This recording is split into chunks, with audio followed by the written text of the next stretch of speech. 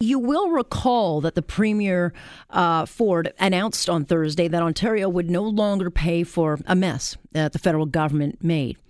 And after the meeting, the Prime Minister said he did not think the Premier fully understands Canada's immigration system.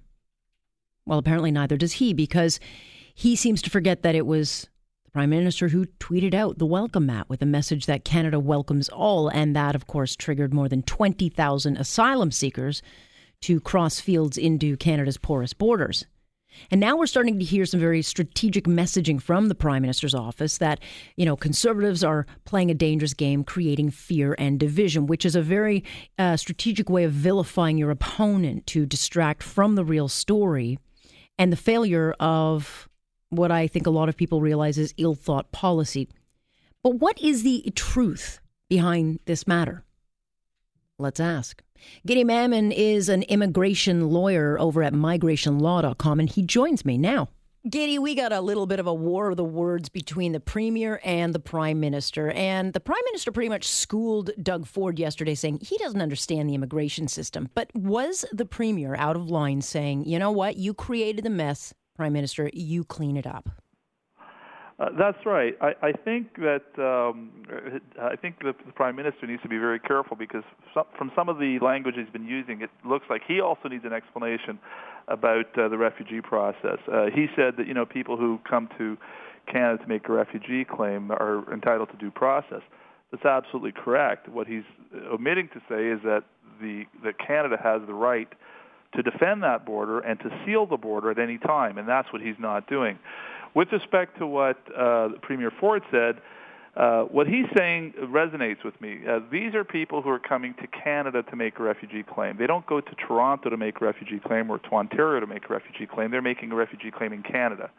And it would seem logical to me that tab should be picked up by the federal government, not by the City of Toronto.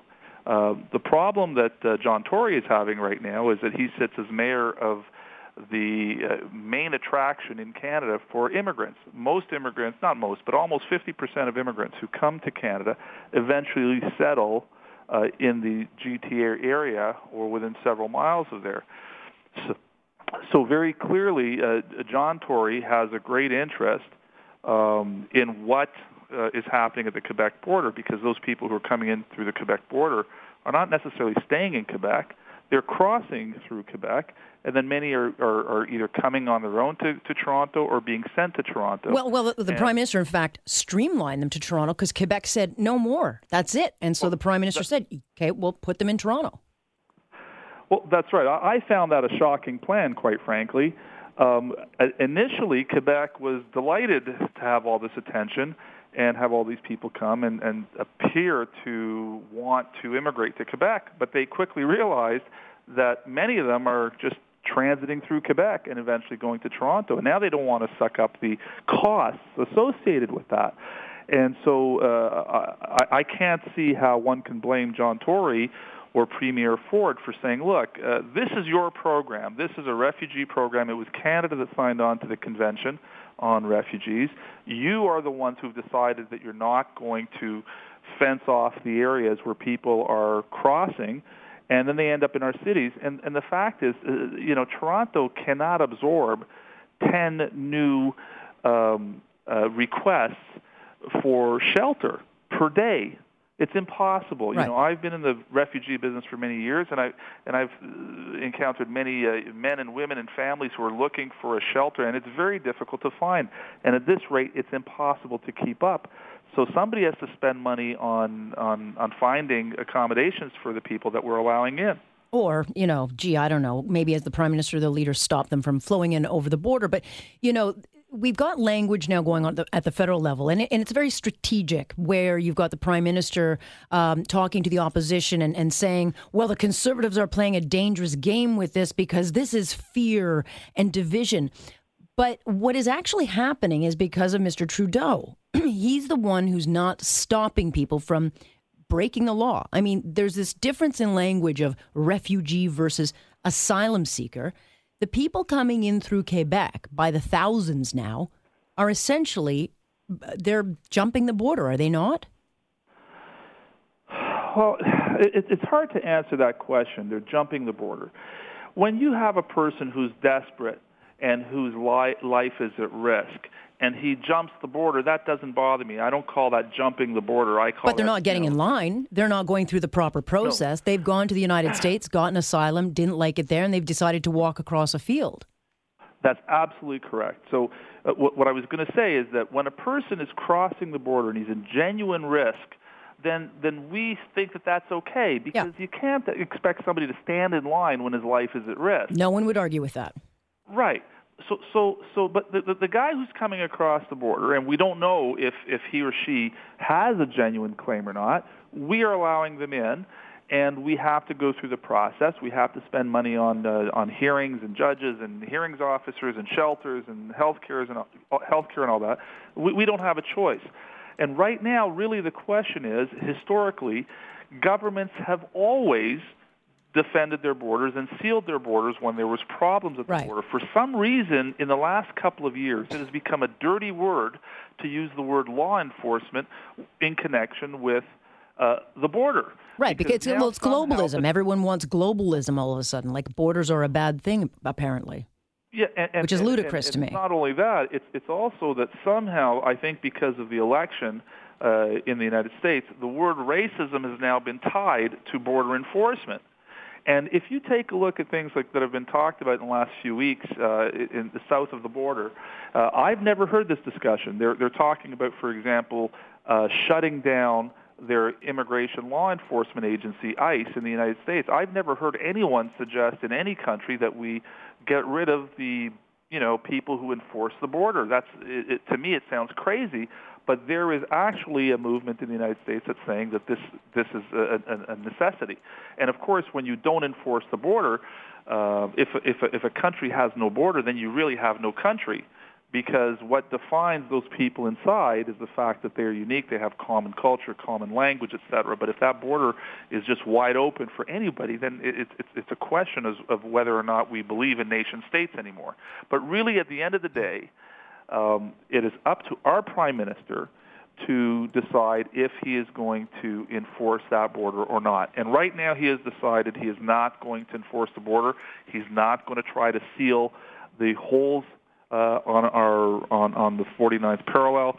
He's not going to do that, and so we're going to have these people coming in. And that's a political thing, because, by not doing that, he can play the fear and division card against the Conservatives. But what he's doing is politicizing something instead of looking out for the greater good of Canadians at large. That's my view. If you're a bit of a cynic like me, I would say as follows. I would say that he drafted one of the most controversial tweets or statements ever in the history of immigration policy in Canada. When he saw people being turned away by evil President Donald Trump, he decided to play the, we're so holy card and welcome to Canada. We don't trash anybody. If you're fleeing, come, you're welcome here. That, from my perspective, 30 years in this business, I've never seen a prime minister say that. When you have a potential mass population heading your way and you throw out the welcome mat, you have to take responsibility for that statement. And he refuses to distance himself from that tweet. He has, essentially invited this problem on himself. He's painted himself into a corner, and he simply cannot get out of it. He's not going to say anything that sounds like we're going to build a fence or we're going to enforce this, because it's going to sound very similar to the leader, in the country just south of us, who says he wants to build a wall, and he doesn't want to sound anything like that. And that's the problem. If we don't have some enforcement of the border, which we have always done, we are going to see cities like Toronto flooded.